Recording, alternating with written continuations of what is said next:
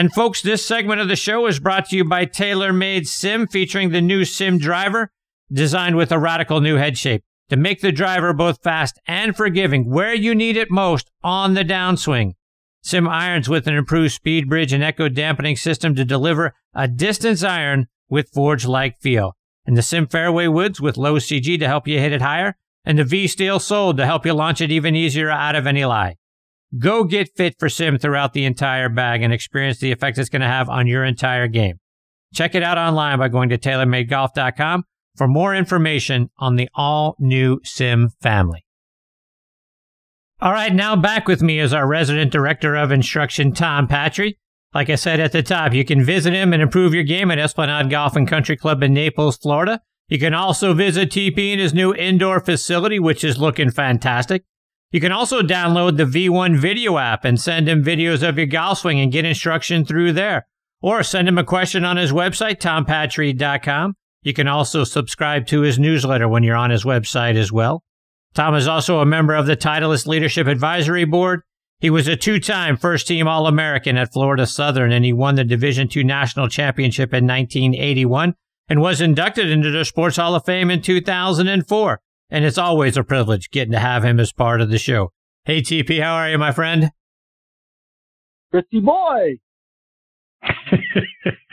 Hey, TP, how are you? How you doing, pal? How are you, man? How's everything out there in Atlanta?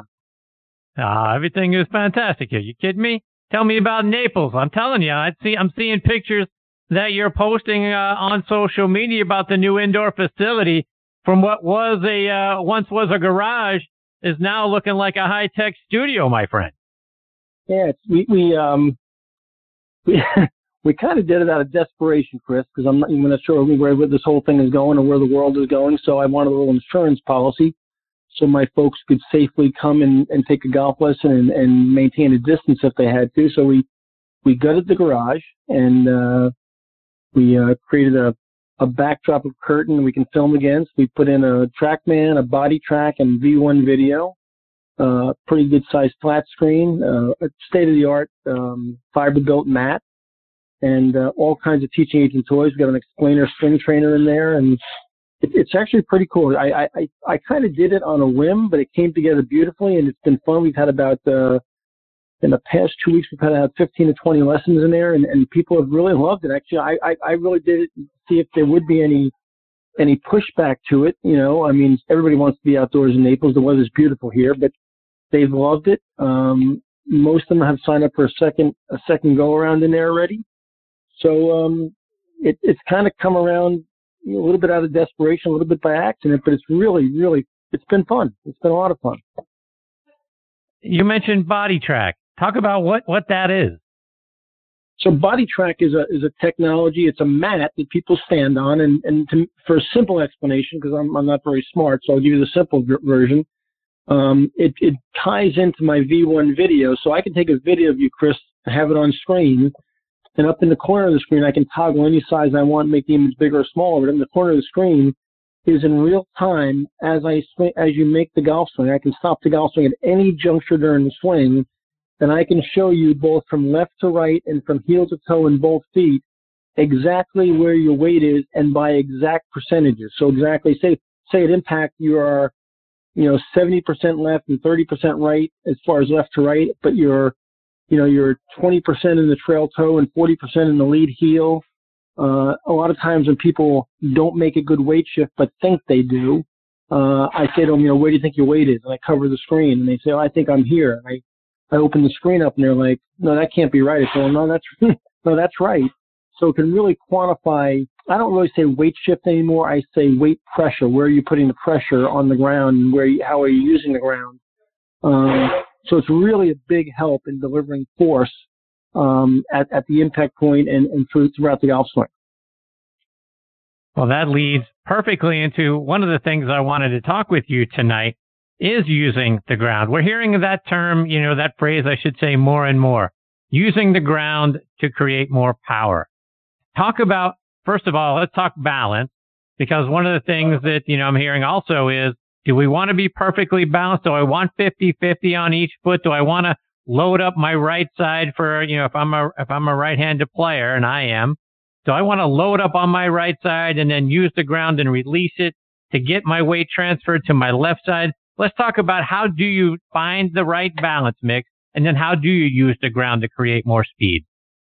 Well, Chris, first of all, the first premise I always teach people is if you don't start in balance, you can't swing in balance. So the first mistake that I see a lot of amateurs making is they start out of balance. So I'm a 50-50 guy. I like you perfectly balanced, 50-50. I'm not a preload the right side guy. I'm kind of a 50-50, be centered, not only from right to left, but from heel to toe. I want you in perfect balance at the start. And then I think the mistake people make is that, and that's why I started using the term putting pressure in different places versus weight shift, is a lot of people's interpretation of weight shift is to make this big lateral movement with their upper body to the right. And the trick is, and it is a trick a little bit, how do I get the weight or the pressure into my trail foot and my backswing without moving my head 6 inches off the ball to the right? And that is a skill.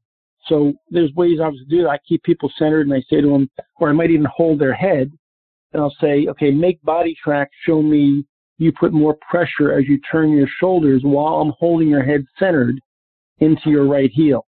That's amazing how easily they actually do that when you show them how to do it the first time.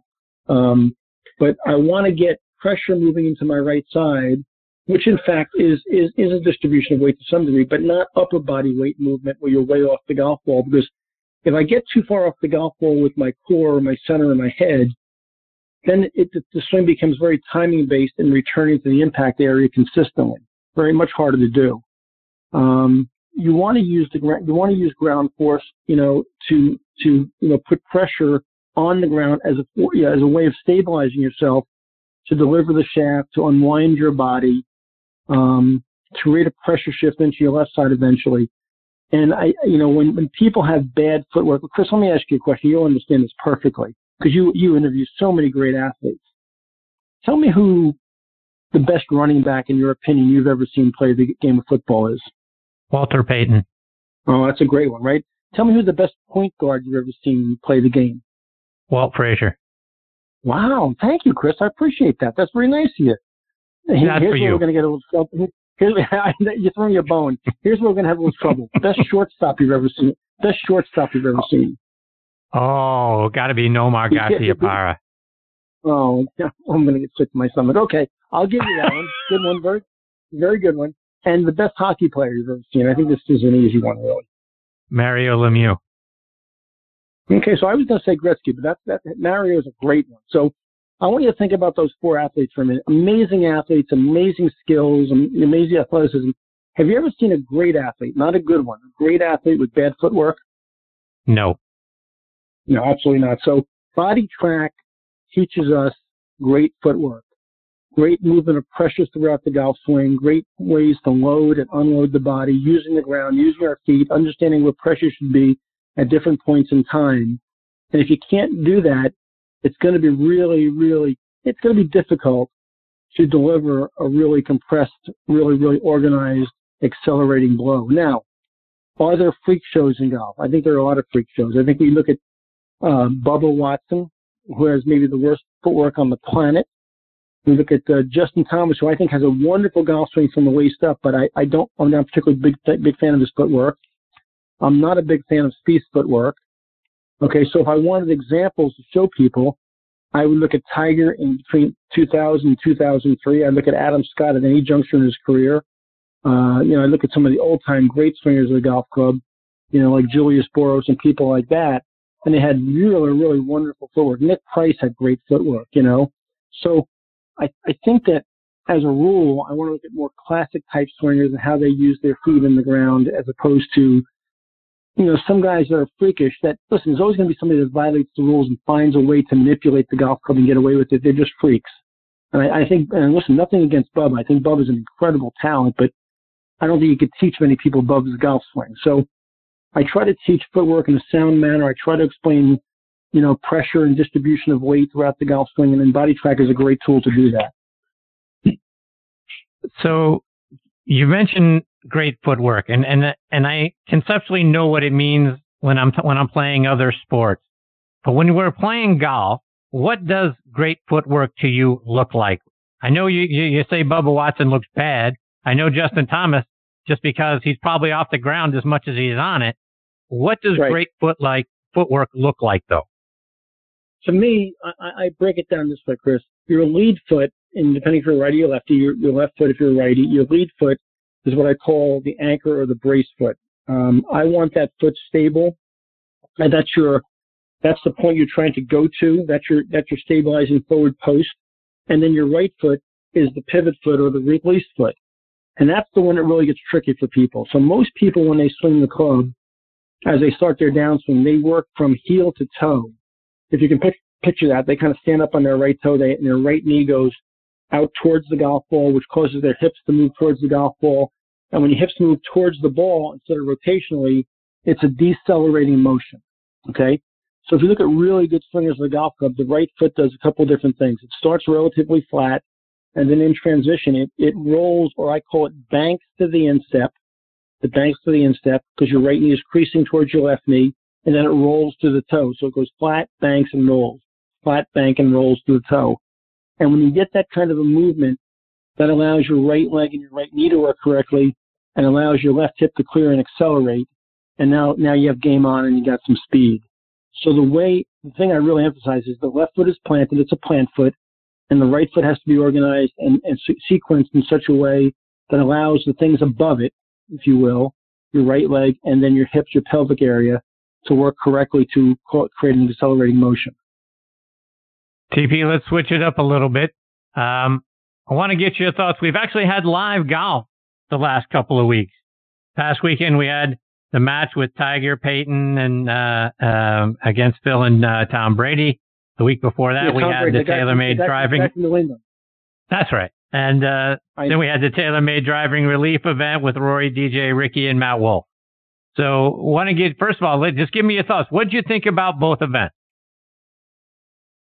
I thought the star of the first event was the golf course in Seminole. I think that for the world to get to see that place for the first time on national TV and a live broadcast, and I've had the real privilege of being there on a couple of different occasions. Bob Ford, who's the host professional there and one of the icons in the PGA of America, is a good friend of mine, and he's had me over a couple of times, and it's just one of those really special places, Chris. When you walk on the grounds there and you play 1 through 18, the locker room is just is like a mausoleum to golf history. It's an incredible experience. It's a great place. So for the world to get to see that piece of property and some of Donald Ross's incredible design characteristics was really special. I thought the golf was extremely boring. I thought DJ put me to sleep. I thought Ricky was an absolute superstar. Ricky's got something about him, Chris, something about Ricky Fowler. I mean, how do you not like Ricky Fowler? I mean, he putts it great. He smiles. He's charismatic. He's California cool, but it's not forced in any way. And we'll speak of forced in just a second. He just, put a pair of pajamas on. He's pretty cool. No matter what he does, he's cool. I thought DJ was beyond boring. I thought Matt Wolff was really interesting. Matt Wolff was a youngster who just, bubbled with enthusiasm, was really excited just to be there. He didn't play his best necessarily, but it was fun to watch him up close, and watch that golf swing, which is so unique. And I thought Rory tried too hard. I think Rory tried too hard on camera, talked too much. He and Phil should get together. They do wonderful together. And then the second one, which we just saw this week, the match, I thought was great. First of all, kudos to all 8 of these guys. They've raised a tremendous amount of money on their own time, and entertained us and gave up their own time to do it. So kudos to them for that. Let's not take anything away from what they did. They raised an incredible amount of money in 36 holes golf. Second match at the Medalist, I thought was really fun because to watch 2 amateurs like Peyton and Brady, who obviously are incredible athletes that have done incredible things on the football field, 2 of the greatest ever, that nervous on the golf course, right? That different on the golf course. These guys are 2 of the coolest cats in the world behind center, and then put a golf club in their hand and they basically crap their pants. I mean, it's incredible how hard. It's really incredible how hard golf. Real people. That if for the amateur out there, that's a great lesson. they say to me things like, gee, I was really nervous in the club championship, or I'm really nervous on the first tee on Saturday morning when people are standing around the first tee. So think about Tom Brady and Peyton Manning putting a golf club in their hand and being as nervous as they were, admittedly as nervous as they were, And, you can say, yeah, well, they were playing with Tiger and Phil Mickelson, but they both know Tiger. They both know Phil Mickelson. They've been to Pebble Beach. They played in the AT&T a bunch of times. But the difference is at the AT&T, maybe they're on screen one time for one shot and don't know when they're on. They don't even know when they're on and when they're not on. This time, from 1 tee to 18 green, they knew that the camera was on them every time they put the club in their hands, and they crapped their pants. It was incredible to me that golf affected them that much on that stage. I thought Tiger did an incredible job. We got a glimpse of what he looks like right now. He drove the ball beautifully. He made some really, really nice controlled swings. He looked very comfortable. He looks like his body's in pretty good shape right now. I had to mute every time Phil got the mic. I had to mute the thing. I mean, the guy just talks too much. He just doesn't stop talking, man. And I think JT had a great comment. You never had a shortage for information when Phil has the mic. I thought he killed Brady early on, especially on that pitch shot. I think it was on the second or third green when Brady said, "What do you think?" And he went into a 20-minute explanation about how to hit that pitch shot. He couldn't have handcuffed the guy psychologically any more than he did. Phil just can't shut up. He just can't keep his mouth shut. But I thought that was really fun to watch, that format with two great athletes in that situation. I thought they got more comfortable as the match went on. They played beautifully as the match played better and better as the match went on. But the first 6 holes, they were kind of lost out there.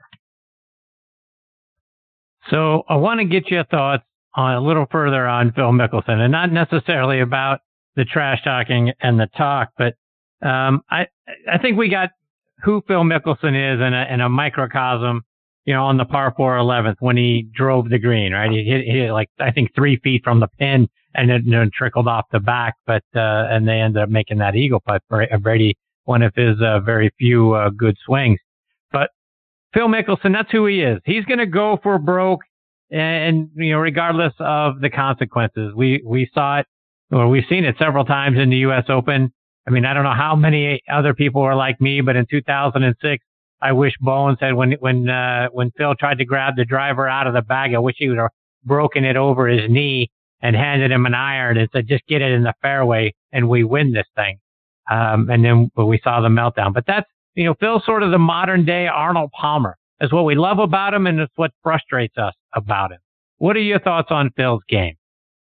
Well, I wouldn't mention Phil Mickelson and Arnold Palmer in the same breath myself, but I understand the comparison. I think they were different. First of all, it's a different era. Arnold and Phil came from different periods of time. And the other thing about Arnold, listen, Arnold, like Phil, in that go for broke attitude, gave away at least 3 or 4 majors and probably 5 or 6 or 7 or 8 more tour wins doing that. And if I were Phil and had Phil's skills, and Phil had, listen, my hat's off to Phil Mickelson. He's got incredible skills, incredible. But if I were Phil Mickelson and I understood golf history, and I think it's important that as players you do understand golf history, you look at what Arnold Palmer did and you learn from that and you say, listen, yeah, I've got the ability to do that, but I've got to really pick my spots carefully. There are certain holes that I just can't do that on, like 18 at Wingfoot in that U.S. Open you're talking about. That wasn't the time to do it, when previously for 17 holes, you'd hit 2 fairways all day and still had a chance to win. I mean, and shame on Bones for not snapping that driver over his knee. So I don't think if Phil has a fault, I don't think he's studied golf history enough, because Arnold could have been a great learning tool for him. Tom, let's get some playing lessons for our listeners. And as I always say, you drill into my head, short game, short game, short game all the time. And I want to talk about that, because one thing that I see tour players do that's different than my buddies and I do, when they've got a wedge in their hands, their stance starts to narrow as the club gets higher, right? As a loft on the club gets higher. I tend to, and I know my buddies do the same, we have the same stance almost regardless of what club is in our hand. Talk about why we should be creeping in a little as the loft goes up. Well, let's go back and quote the great Harvey Penick, who said, "Big swing, big setup, little swing, little setup." So one of the things you're going to do when you hit a pitch shot off of a tight lie, for example, Chris, is you want to minimize risk. So you want fewer moving parts, you want stability, you want quietness, you want stable. So, if you tell the brain, listen, I've got a little tiny stance here, it's like telling the brain, stay centered, don't move, okay? And when you have to find the bottom of your swing on a very precise location in pristine contact with a lofted club, okay, staying more centered is a pretty good start. Second thing you do is you grip down the golf club. Seve told me one time if he could under pressure, if he could hold the club anywhere while he hit a pitch shot when he was under pressure choking, he would grab it by the hosel, which I started laughing. Can you imagine grabbing the club on the hosel? You'd be bending over to your ankles. So Seve would hit a lot of those little pitch shots, and his right index finger would be actually touching the shaft of the club. He'd be that far down the club. And then take a lesson from Steve Stricker, who hits a lot of his pitch shots with very little wrist break or wrist hinge, both back and through. So he's got quiet hands, narrow stance, grip down on the club. Those are all insurance policies to create, great contact. So Mr. Penick's quote is right on. And if people would take that lesson from Mr. Penick, little Steve Stricker, little Seve down the grip, and a narrow stance, I think they'd be a lot more successful around the putting surface. Let's talk about the in-between club shots, Tom, because I think that's where a lot of us struggle. We may be, let's say we hit our sand wedge 90 yards. We're 95. Okay. We hit a 95 out with, if I lean on this a little bit, I probably can get it there. I may be, my gap wedge might be, 105 yards. And now, I'm sort of in between. What's the best thing to do when we're thinking, do I lean on this or do I choke down on that? Chris, have you ever played darts in a bar? Of course. Okay, good. Do you when you play darts in a bar, do you wind up like Louis Tiant and throw it at the wall? No. No. Okay. So you got the point, right? So I equate in the between shots to playing darts. Okay. It's a very controlled, a compact motion. Back to the Seve rule, I might go down the shaft a little bit. Not quite like pitching greenside. I might not narrow my stance that much, but I might narrow my stance up a little bit, and I'll make very abbreviated motions. So I'll be more in control, more compact, if you will, and I'll probably take one more club than trying to lean on something and make a moderate tempo swing to fight the ball down and control the trajectory as well as the spin and any side misses. Okay, so but that's all technical information. But the main reason, the number one reason why amateurs don't hit those in-between shots very well is when they go to the range, they hit full shots on a range. So I try to personally, and I try to teach this to my students as well, when I practice on the range, I make sure that during my wedge play segment of my practice, I pick out a target that's X distance. So let's say it's 100 yards, okay? And I comfortably hit my pitching wedge full 120 yards. I'll take a pitching wedge and hit 50 or 60 balls to the 100-yard target with a pitching wedge, which on full swing is a 120-yard club, and I'll practice hitting partial shots. I'll practice hitting partial shots with my 54-degree wedge, which is about a 105 club for me on the golf course, and on the range, I'll hit that 54 club to a 75-yard target, okay? So I practice hitting partial shots because you know what? I know I'm going to have them on the golf course, and I don't want to lean on a wedge because a wedge is a dartboard club. It's like throwing darts. I want to create better dispersion, tighter dispersion, better ball flight, better contact quality for spin, and I want to control the trajectory in case I have any elements like wind involved, especially in Florida and Eastern Long Island where I played some of my golf growing up in New York. So I think the number one reason people don't do that well is they never practice doing that. They never practice that on a range. Well, TP, before I let you go, and thank you very much for those tips, let our listeners know how they can stay up to date with how the indoor facility is rounding out, the things that you're doing, get some instruction from you, even if they're not down in Naples, Florida, and also follow you on social media. Well, Chris, more importantly, before we do that, I want to say congratulations to you for your mention in the top 50 podcasts on the air. Hey, thank you. You don't talk about that a lot. I think that's an incredible honor. It's a tribute to you and all the hard work you've done. It's a tribute to you for having unbelievable guests on, like the fellows you have on behind me tonight are two of the greatest in the game as far as I'm concerned. How you get two guys like that on a podcast is incredible, to get them to give up their time. You have so many great people on the show, and that recognition is well deserved and something that you should be very, very proud of. And I'm happy for you, pal, as a friend of mine. Nah, I appreciate you very much. I am very honored and humbled by that. And to your point, the reason why it's there is because of guys like you and Dave Stockton Jr. and Scott Hamilton and all the wonderful guests that I am very privileged to have as part of the show. So thank you very much. That means a great deal to me, TP. Let our listeners know, how can they follow you, my friend? Chris, I'm on all the social media platforms: Instagram, LinkedIn, Twitter, 2 Facebook pages, my own website at tompatri.com.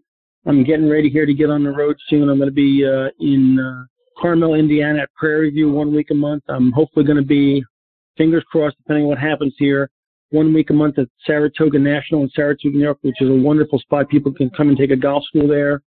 I think I'm going to circle back to Naples, Chris, which I've never done, 1 week a month. So I'd love to see my wife a little bit in the next 5 months and do some teaching in my indoor studio. And then I got a few guest schools around the country. So it should be another active winter for the old guy. There'll be a lot of miles logged in the White Beast, driving up and down highways all around the country. So somebody's going to find me dead on the side of the road someday. But until then, I'm going to keep on going. There you go. Whatever. Yeah. TP, I can't thank you enough for your time again tonight. Look forward to catching up in a couple of weeks. In between now and then, stay safe and healthy, my friend. My best to Mrs. Patri as well. Look forward to catching up with you again soon. Chris, we all love you. Thanks for having me on, Tom. Take care, TP. Bye-bye, buddy. That's a great Tom Patri, Patri. TomPatri.com is his website. And then, like you said, he's all over social media. He is a fantastic instructor and a better guy. And I always learn something every time he's a part of the show. And I think tonight was about the 33rd time he's been here. So there's been a lot of learning coming from TP to me. So look forward to catching up with him again soon, folks.